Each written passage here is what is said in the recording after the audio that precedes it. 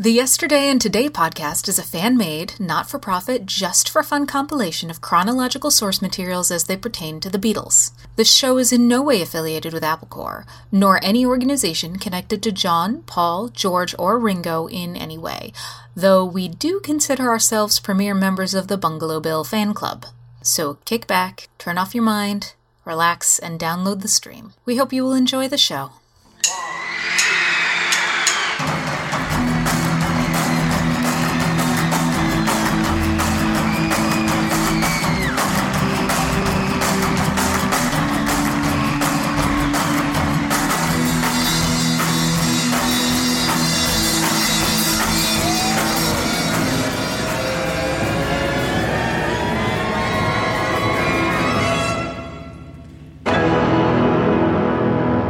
The Beatles, Yesterday and Today, 1967, Part 3, the release of the LP Sgt. Pepper's Lonely Hearts Club Band, Side A.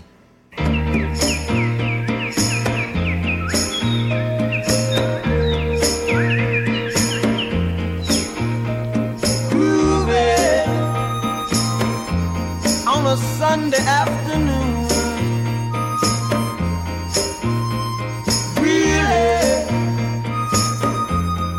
Away too soon. I can't imagine anything that's better. The world is ours whenever we're together. There ain't a place I like to be instead. Moving down a crowded avenue.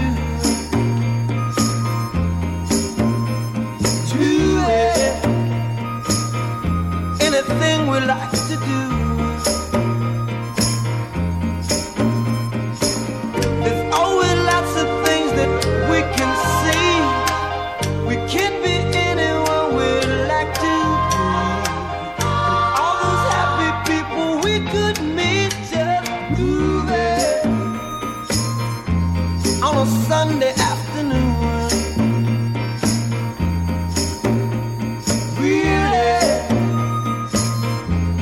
Get away too soon. No, no, no, no.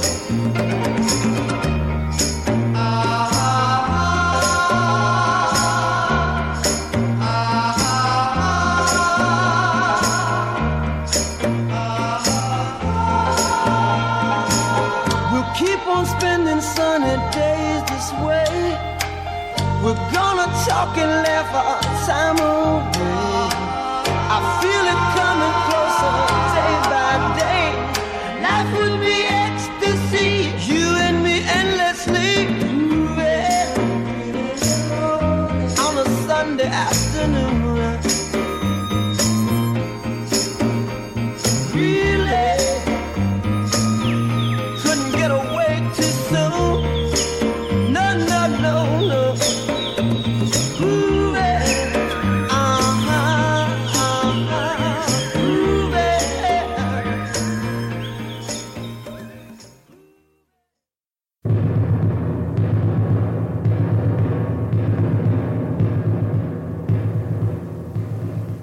Can you, without giving away any trade secrets, tell us anything about the numbers that you're engaged on at the moment for this new album that you're working on? Oh, we've done about 9 or 10, and I think we've done about 9 or 10. And there's a couple of strange ones, a couple of happy-go-lucky northern songs, and a couple of whimsical, folk medieval guitar, folk rock. Have you this time augmented again? Used any strange lineups at all? Yeah, we've used other things that aren't us, quite a bit. We used the Monkeys on a few of the tracks. Yeah, right. Yeah. But they wouldn't go along with the TV series that we had planned for them. Yeah. She's a wonderful lady and she's mine, all mine. And there doesn't seem a way that she won't come and lose my mind. It's too easy humming songs to a girl in yellow dress. It's been a long time since the party and the room is in a mess. The four kings of EMI are sitting stately on the floor. There are birds out on the sidewalk and a ballet at the door.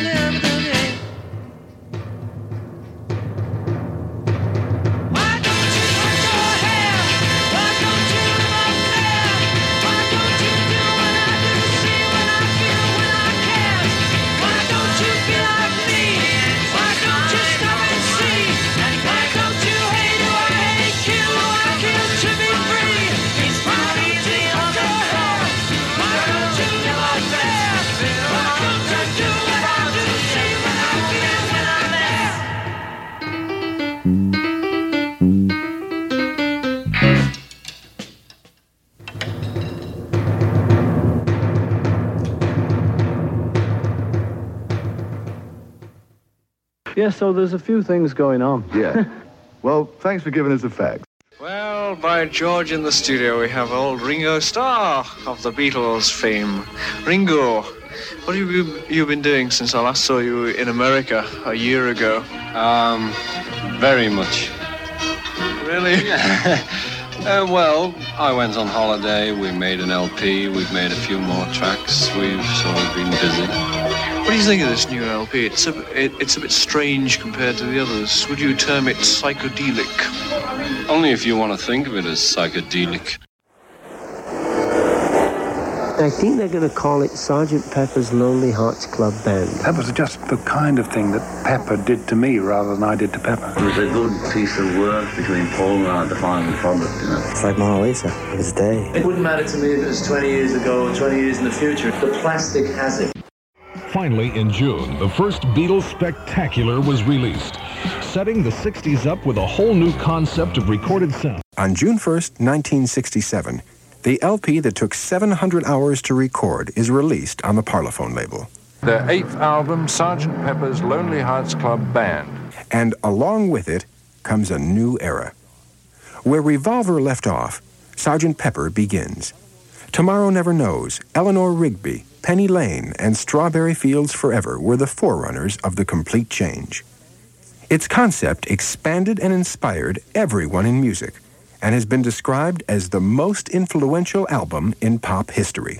Roger McGuinn of the Byrds. I loved Sgt. Pepper. I thought it was really amazing. Yeah. 8 miles high, and when you touch down. Graham Nash of the Hollies. It was the greatest record that I've heard, and to this day is still one of my favorite records. I remember we were recording at the time they were doing all those sessions, and I was talking with George Martin one day on the steps of EMI, and I said, "So are the lads finished?" He said, "No, they're not quite finished yet." I said, "Oh, yeah?" He said, "What are they going to call this album?" He said, "I think they're going to call it Sgt. Pepper's Lonely Hearts Club Band." Stop, stop, stop all the dancing, give me time to breathe. Stop, stop, stop all the dancing, or I have to leave.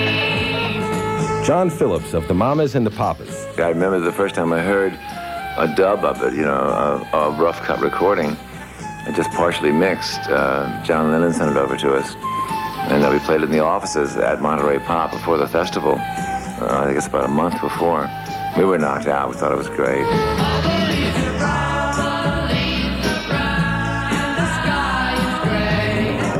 And Gene Cornish of the Young Rascals, who, by the way, had the #1 song in Billboard with Groovin' the week that Sgt. Pepper came out. I still think the same thing of it. It's like Mona Lisa. It was a day. Let's face it. I don't know if they did it on 4-track. I really don't know. Supposedly they did it on 3 or 4-track. But if they did, then to me it's Phil Spector and George Martin forever. Paul McCartney. Remember the weekend it was released, getting like a telegram off people like sort of James Fox, "Long live Sgt. Pepper," and people had come round and said, "Oh, great album, man." So it got very noticed as sort of, it was like you were making it for us, our crowd. I think it did represent what the young people were on about, and it seemed to coincide with a revolution in young people's thinking, and it was the kind of, I suppose, the epitome of the swinging 60s. It sort of linked up with Mary Quantum, miniskirts and all that kind of thing, and dope to a certain extent. The freedom of sex, the freedom of soft drugs like marijuana and so on. I suppose that was all a bit exciting, and I think it did reflect its time. George Harrison. I think that period felt special because there was a great upsurge of energy and consciousness.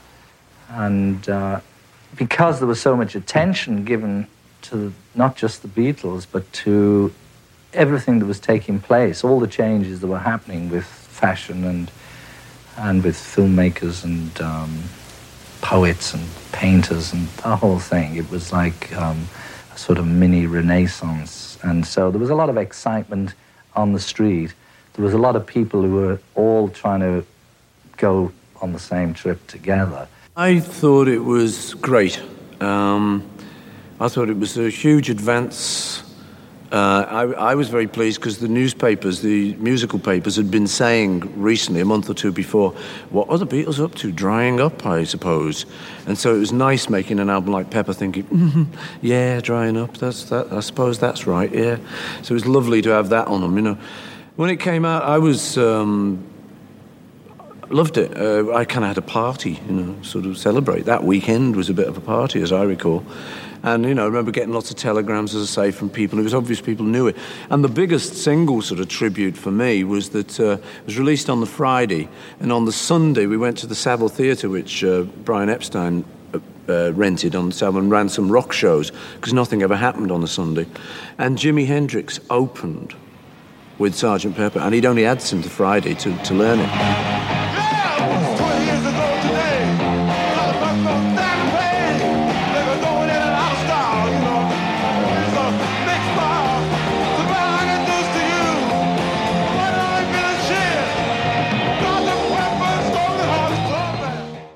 It was a turning point.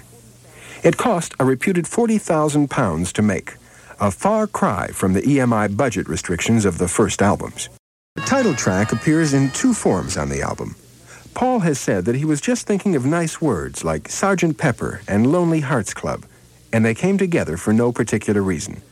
Sgt. Pepper, the opening track of the album, starts off with applause, or rather atmosphere noise, from a recording I made up in Cambridge with Beyond the Fringe crowd, Dudley Moore and company.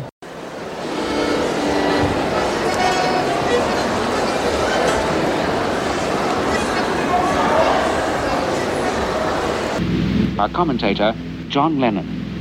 We're sitting in the hushed semicircular theatre waiting for the Sgt. Pepper's Lonely Hearts Club Band to come on, and here they come now, playing the first number. Let's go!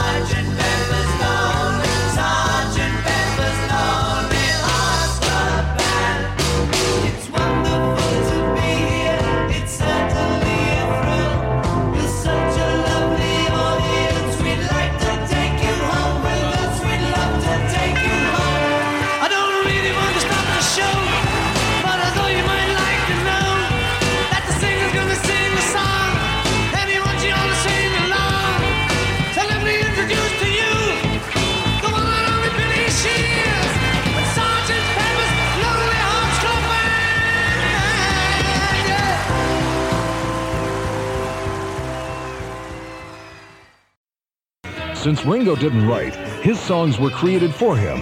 A little help from friends Lennon and McCartney. One afternoon in March, Paul and John got together in Paul's workroom in his house on Cavendish Avenue near the Abbey Road studios. They called Ringo to say they'd finished the song for him to sing on the new album. But they hadn't. And since Ringo was prepared to come, they quickly wrote a piece and recorded it that night. Story about that song. The original line was, what would you do if I sang out of tune? Would you stand up and throw tomatoes at me, or would you throw tomatoes at me? And I would not sing that line, tomatoes at me, because I hated the line anyway. And in those days, they used to throw all sorts of stuff at us on stage. And I didn't want this to become a habit either. And I just hated the line, so I refused to sing that line, tomatoes. So they changed it, would you stand up and walk out on me? Besides changing that line, it took a lot of coaxing from Paul to get me to sing that last note. I just felt it was very high. I always worry about the vocals, you know, and I'm insecure when I do the vocals. And so he would, you know, get me up, and we finally got that last note. The Billy Shears mentioned came about because Paul wanted a word to rhyme with years.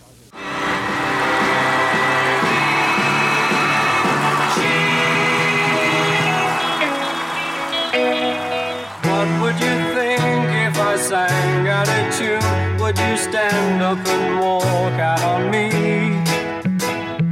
Lend me your ears and I'll sing you a song, and I'll try not to sing out of key. Oh, I get by with a little help from my friends. I get high with a little help from my friends. Gonna try with a little help from my friends.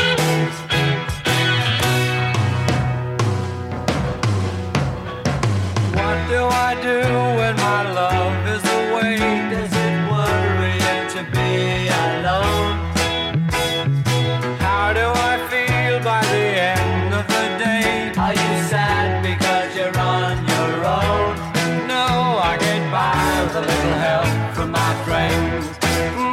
Get high with a little help from my friends. I'm gonna try with a little help from my friends. Do you need anybody? I need somebody to love. Could it be anybody? I want somebody to love. Would you believe in a love at first sight? Yes, I'm certain that it happens all the time. What do you see when you turn out the light? I can't tell you, but I know it's mine. Oh, I get by with a little help from my friends. Get high with a little help from my friends. Oh, I'm gonna try with a little help from my friends. Do you need anybody? I just need someone to love. Could it be anybody? I want somebody to love. Oh, I get by with a little help from my friends. Gonna try with a little help from my friends. Oh, I get high with a little help from my friends. Yes, I get by with a little help from my friends. With a little help from my friends.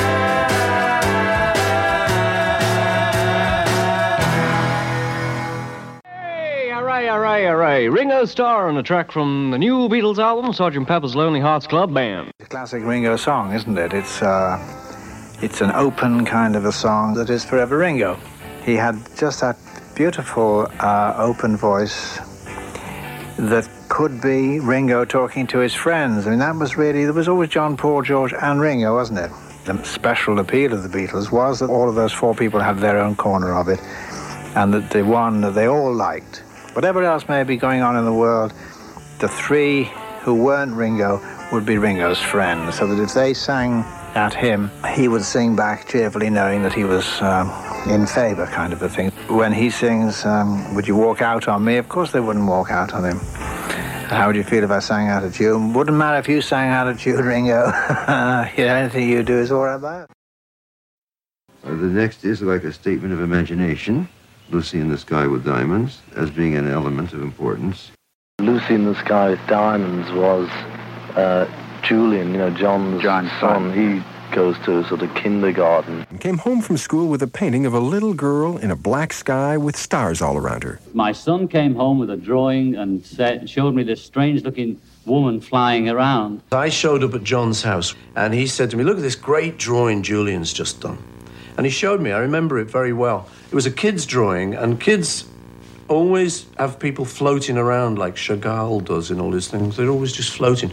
I think it's just something to do with the kids don't realise people have to be put on the ground. I've seen the painting that this little kid does. I don't know if you've got kids, but they just slap paint everywhere and say it's a painting. And, of course, we put them in frames and put them on the wall. And, and it was just this crazy little kid's painting. And what is that? I said, what is it? He said, it's Lucy in the Sky with Diamonds. And I thought, that's beautiful. I immediately wrote a song about it. John was inspired and thought of a song as an Alice in Wonderland idea. Surrealism had a great effect on me because then I realized that my imagery in my mind wasn't insanity. Psychedelic vision is reality to me. His imagery again invokes the surreal pictures of Salvador Dali and the word formations of Dylan Thomas. The song had gone out, the whole album had been published, and somebody noticed that the letters spelt out LSD. And I had no idea about it. Beatle critics went crazy. The inference to LSD in the title was another sad interpretation by the pop public, who were constantly trying to see beyond the joyful scenarios set up by John. And of course, after that, I was checking all the songs to see what the letters spelled out. Yeah. They didn't spell out anything, none of the others, and it wasn't about that at all, you know. One day, months ago, Julian, son of Lennon, came home from school with a painting he'd just drawn. A picture of a lady bursting with colours. John Lennon said, "What's that you got there, Junior?" To which Junior replied, "It's Lucy in the sky with diamonds, Daddy." Shut up. Oh! But that simple tale just didn't ring true for the fans, who remained convinced that John's inspiration was acid. Now I'd like to play you one. That's a sad little song. Where's it gone? Oh, this is it, yeah. Picture yourself on an old-fashioned elephant. Lucy in the sky for everyone. Now.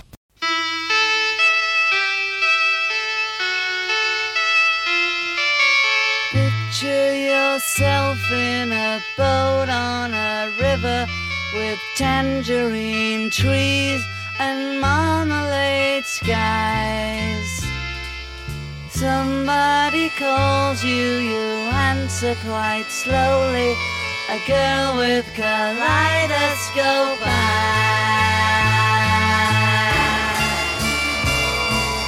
Cellophane flowers of yellow and green towering over your head. Look for the girl with the sun in her eyes and she's gone.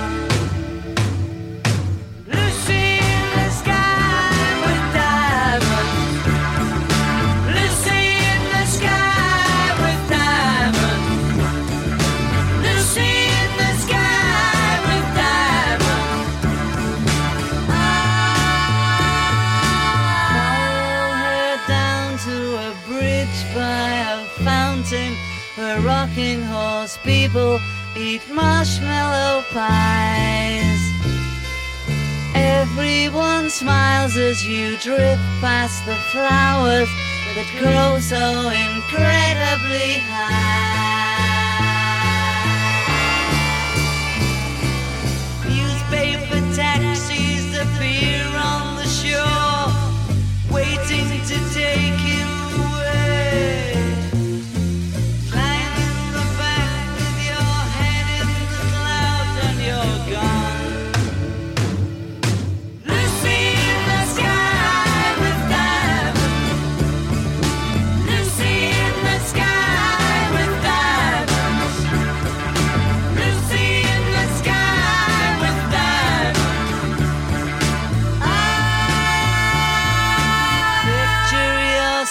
On a train in a station with plasticine pauses with looking glass ties.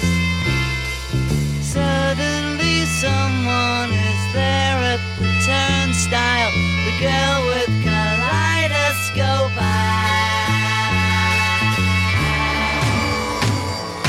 Lucy in the sky with diamonds. Lucy in the sky.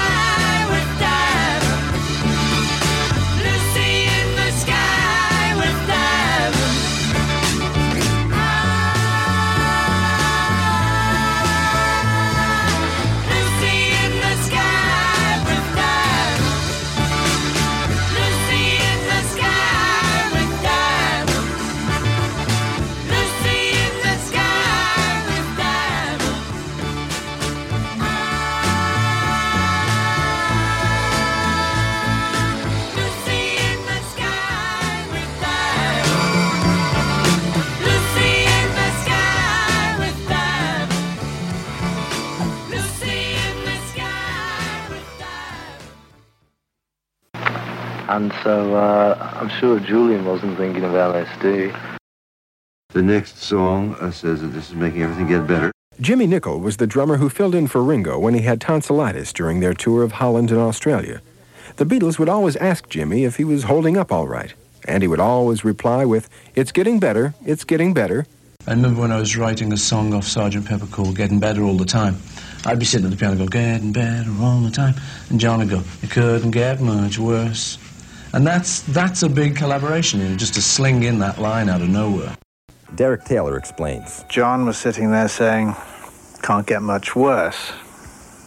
So that would be John's contribution to the song, and it was a beautiful counterpoint. Paul singing, "Getting better all the time, can't get much worse."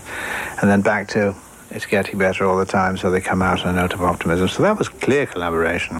One day, Paul was out walking his sheepdog, Martha. It was a beautiful spring day, and Paul said to Martha, "It's getting better, Martha. It's getting better." John added the part about being cruel to his woman, because in his earlier days, he was.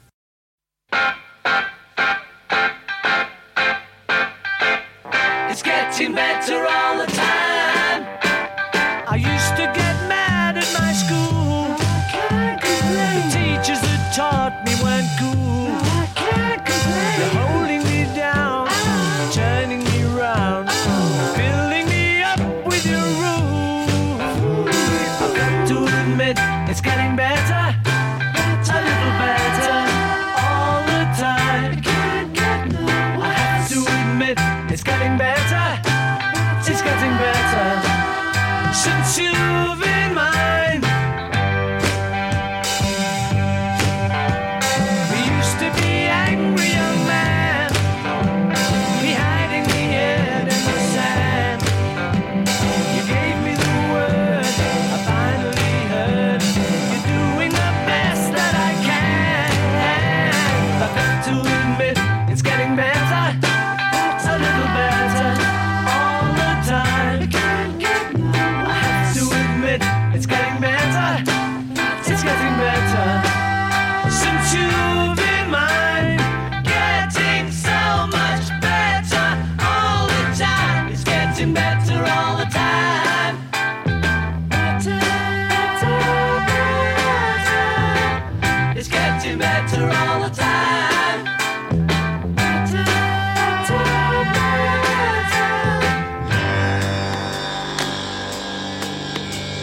I used to be cruel to my woman. I beat her and kept her apart from the things that she loved.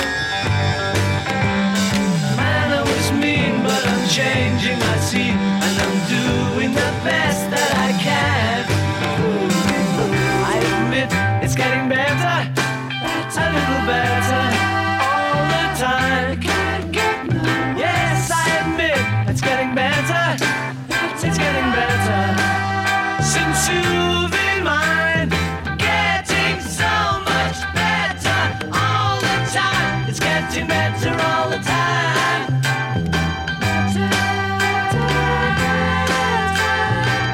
It's getting better all the time. Getting so much better all the time.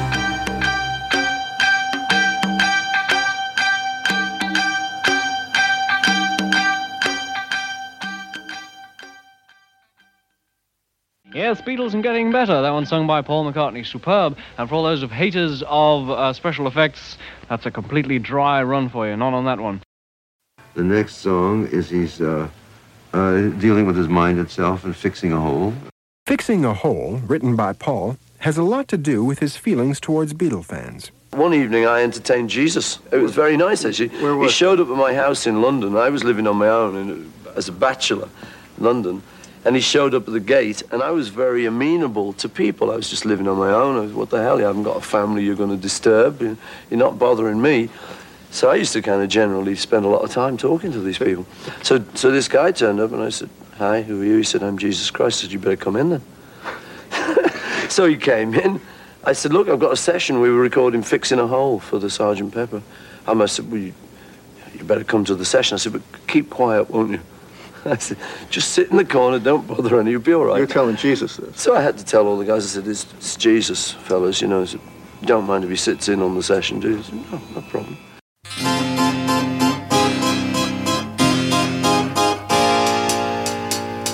I'm fixing a hole where the rain gets in and stops my mind from wandering where it will go.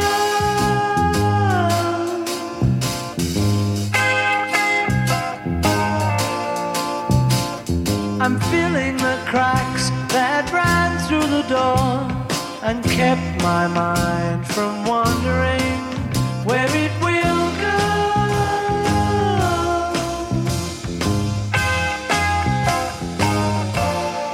And it really doesn't matter if I'm wrong, I'm right. Where I belong, I'm right. Where I belong. See the people standing there who disagree but never win.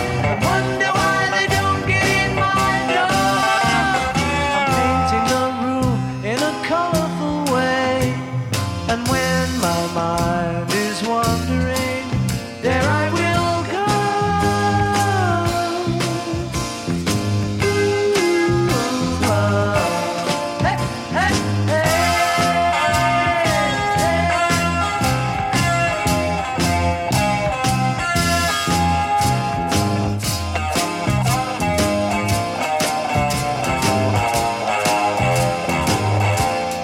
And it really doesn't matter if I'm wrong, I'm right. Where I belong, I'm right. Where I belong. Silly people run around, they worry me and never ask me why I don't get past my door. I'm taking the time for a number of things that weren't important yesterday, and I still go.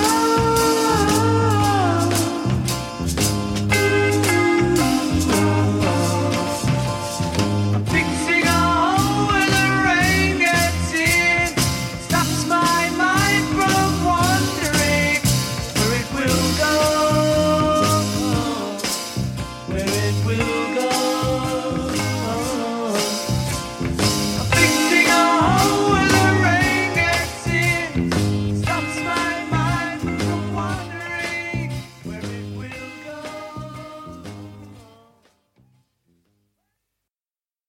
This next track, She's Leaving Home, is a beautifully crafted song written by Paul. Paul McCartney. There was an article in a paper, national paper here called the Daily Mirror, and there was just a story, you know, the kind of story that's in every other week about a girl. She was the daughter of some sort of rich family, you know, and the whole thing was, you know, early this morning, so-and-so left home. The parents said, oh, we gave her everything. We gave her everything she could want. I can't understand why she left home. She had everything here. And yet she did, you know, she left home, and the father was really going to put in a court injunction and get the police on it. So anyway, we were just trying to, you know, laugh at that a bit, show parents how daft that was. Beatles press agent Derek Taylor. It's a very sensitive look at what was always the case with generations, not just 60s, of people who wanted a cut out of domestic life and who, in a way, married or went off with the wrong people just to get away from parents. The arrangement of John and Paul singing alternate lines gives the piece its strength. The line about meeting a man from the motor trade was an in-joke referring to their friend Terry Doran, who used to be a car salesman. The man in the motor trade in this line in She's Leaving Home, which people say that's supposed to be an abortionist, supposedly. Meeting a man from the motor trade, it depends what's in your mind, you know. And no matter how much you say that it isn't an abortionist, if somebody believes it is, then that's up to them, you know, they'll go on believing it.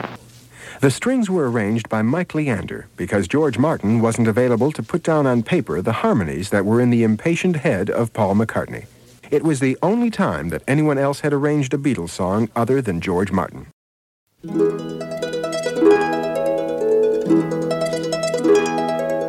Wednesday morning at 5 o'clock as the day begins, silently closing her bedroom door, leaving the note that she hoped would say more. She goes downstairs to the kitchen kitchen clutching a handkerchief. Quietly turning the back door key. Stepping outside, she is free.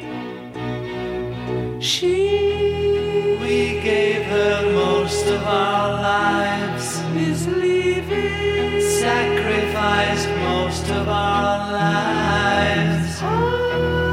We gave her everything money could buy. She's leaving home after living alone for so many years. Father snores as his wife gets into a dressing gown. Picks up the letter that's lying there. Standing alone at the top of the stairs, she breaks down and cries to her husband, Daddy, our baby's gone. Why would she treat us so thoughtlessly? How could she do this to me? We never thought of ourselves. Never a thought for ourselves. We struggled hard all our lives to get by. She's leaving home after living alone for so many years.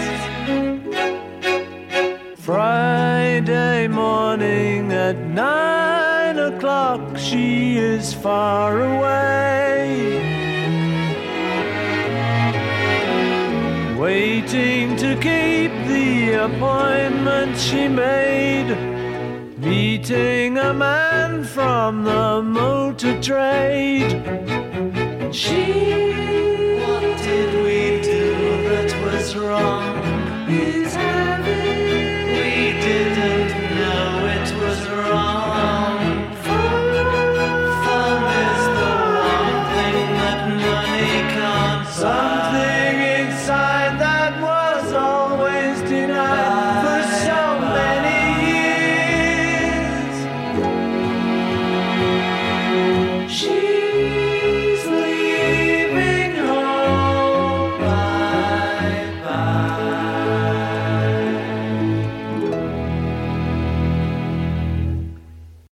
Lovely, peaceful, fantastic. Gets me right here. Well, no, perhaps a bit higher, just here. Fantastic. John Lennon, Paul McCartney. I think that Paul composed that one all by himself. It sounds like one of his, doesn't it? Very peaceful. Anyway, that's called She's Leaving Home.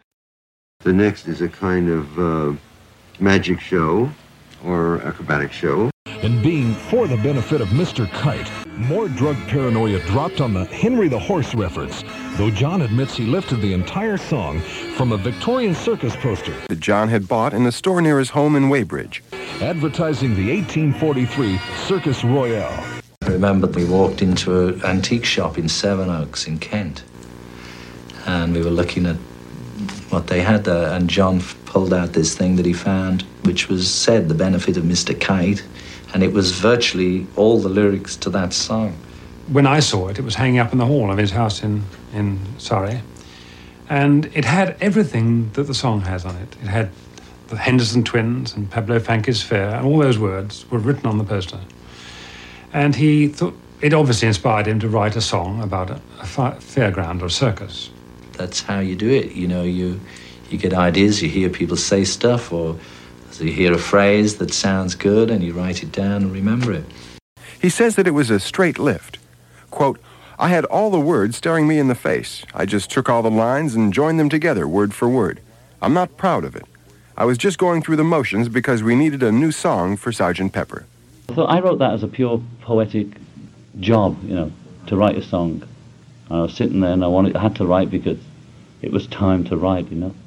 And I had to write it quick because otherwise I wouldn't have been on the album. If the words came easily for the song, the music and production didn't. John told George Martin that he wanted the music to swirl up and around to give it a circus atmosphere. To get this calliope and hurdy-gurdy sound, George tried all sorts of ways. I had to create a sound for Mr. Kite that evoked a carnival circus atmosphere. And when we were talking about it, he said he wanted to be able to smell the sawdust in the arena when he listened to the music. So it was my job to interpret that and trying to give him a sound that would sound like a fairground. And I said, what you need, John, is a calliope, a kind of steam organ sound.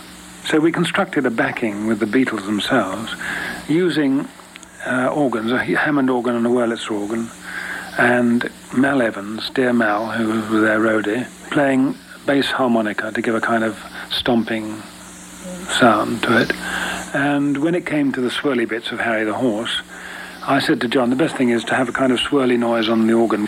Well, the swirly noise that I wanted, I couldn't do it fast enough to get the real smooth effect.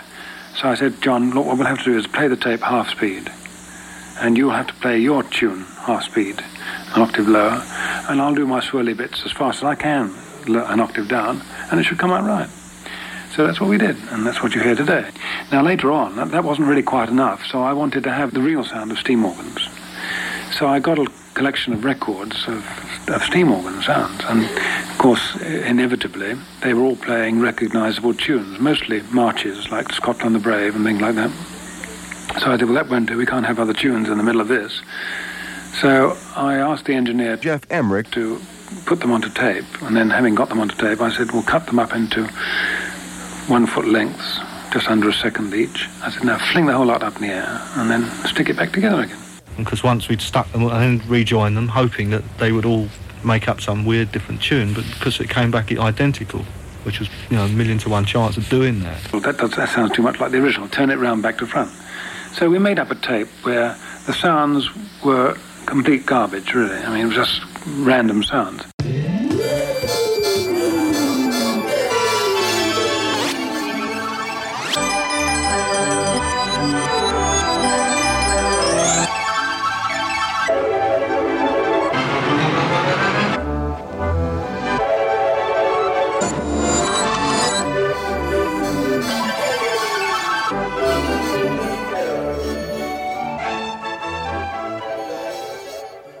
But undeniably, the sound was still that of a steam organ. I had visions of Snow White and the Seven Dwarfs, who had a little pipey organ in their hut. John thought slightly differently. He thought of Magic Roundabout, but it was a tooty kind of sound that we were able to create. And I said, what we'll do is we'll lay that whole new tape in the background of our recording.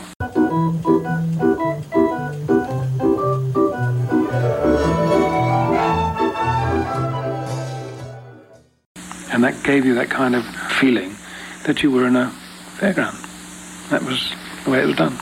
Engineer Jeff Emmerich. I always remember that overdub because I think George was pumping away at that harmonium, and plus Paul was doing keyboards, and all the percussion parts were all done on the same track, and it all had to be done live. And I think they spent about 6 hours doing that, and eventually George just collapsed on the floor out of sheer exhaustion.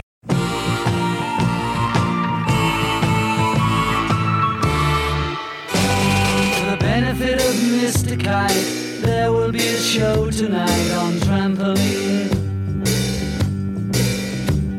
The Hendersons will all be there. Late of Pablo Frank is there. What a scene! Over men and horses, hoops and garters, lastly through a hogshead of real fire. In this way, Mr. K will challenge the world.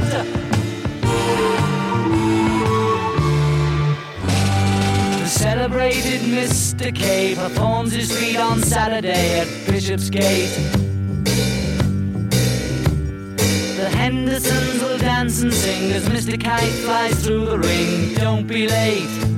Letters K and H assure the public their production will be second to none. And of course, Henry the Horse dances the waltz.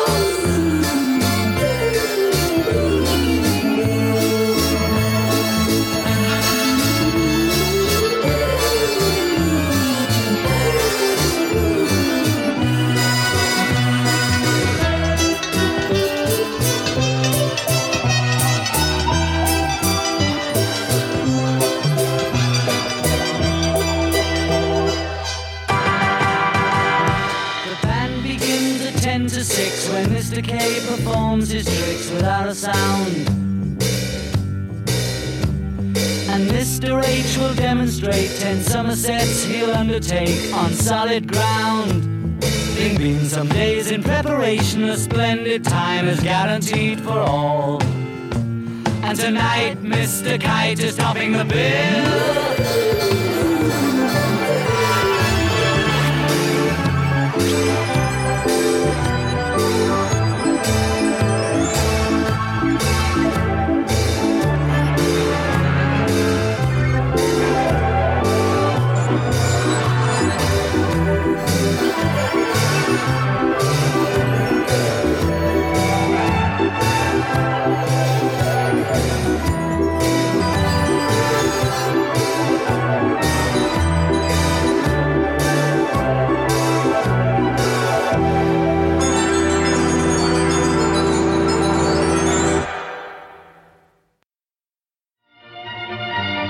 How many takes did you usually do on this album before you got the perfect take? We did quite a few on each one.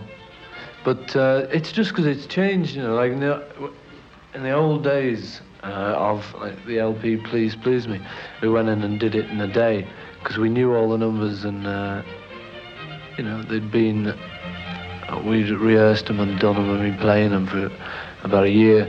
But nowadays we just take a song in and all we've got, you know, is the chords on a guitar and the words and the tune. So we've got to work out how to arrange it and that. So we do a lot of takes on each one, you know. We were really spending a long time in the studio. And we were still doing the basic tracks like we always did. And it took longer for me because I would do the basic track. We would do the basic backing track, which would do the drums. And then it would be days or weeks and even months sometimes to come back to the track and put on, you know, overdub like the hi-hat. Or if there's, you know, listening again, there's lots of conga drums. You know, I'm not a percussionist, you know. That's another field of drums, but I'm on playing the congas and there's lots of maracas and all that stuff sort of came on at the end. So there was a lot of huge gaps. You know, the biggest memory I have of Sgt. Pepper is I learned to play chess on it. Don't think that. I think it'll probably be another day singing it. Yeah, I just heard it and that was nice. Yeah, and what you could do with the bits where you can't get it because you haven't got enough breath. It wasn't recorded like a band, you know, where you learn the songs. It was starting to become bitty. We were changing our method of working at that time, and instead of now looking for catchy singles, it was now to do more. It was more like writing your novel. Producer George Martin gives us his feelings about the length of time it took to record Sgt. Pepper. Well, there were times when I wondered whether we were being too self-indulgent and being, if you like, pretentious. But when I started putting it all together, I thought, no, this really is good, and I'm quite sure we've done the right thing. And when it came out, the very first time anybody heard anything, they were knocked out by it, and that encouraged me enormously. I thought, well, it's been good to have done this, you know. How long did you take over technical details like phasing? Phasing is great. Yeah. Double flanging, we call it. Now, there you go. Right, we're on the same thing. Flanging is great, right. Yeah, you used it We're on always Lucy in doing the it. Sky. You name the one that isn't on, you know, you name it. You spot it, you get a prize on, you get a Sgt. Pepper badge.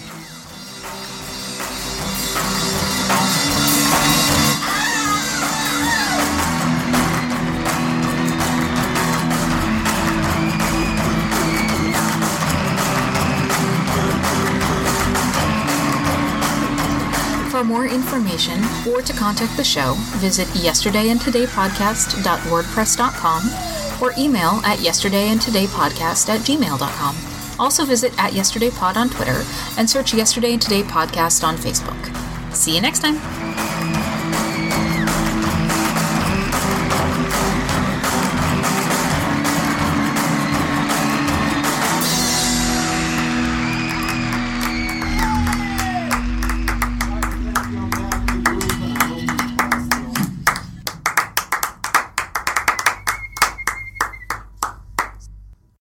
I'm Paul Kaminsky. And I'm James Kaminsky. And we are the co-hosts of the Third Men podcast. We are a Jack White history podcast where we go over the White Stripes, Third Man Records, the list goes on. And occasionally, we do a funny voice or two. So you're going to probably want to get used to that. Or turn it off. Whatever your preference. Or whatever turns you on.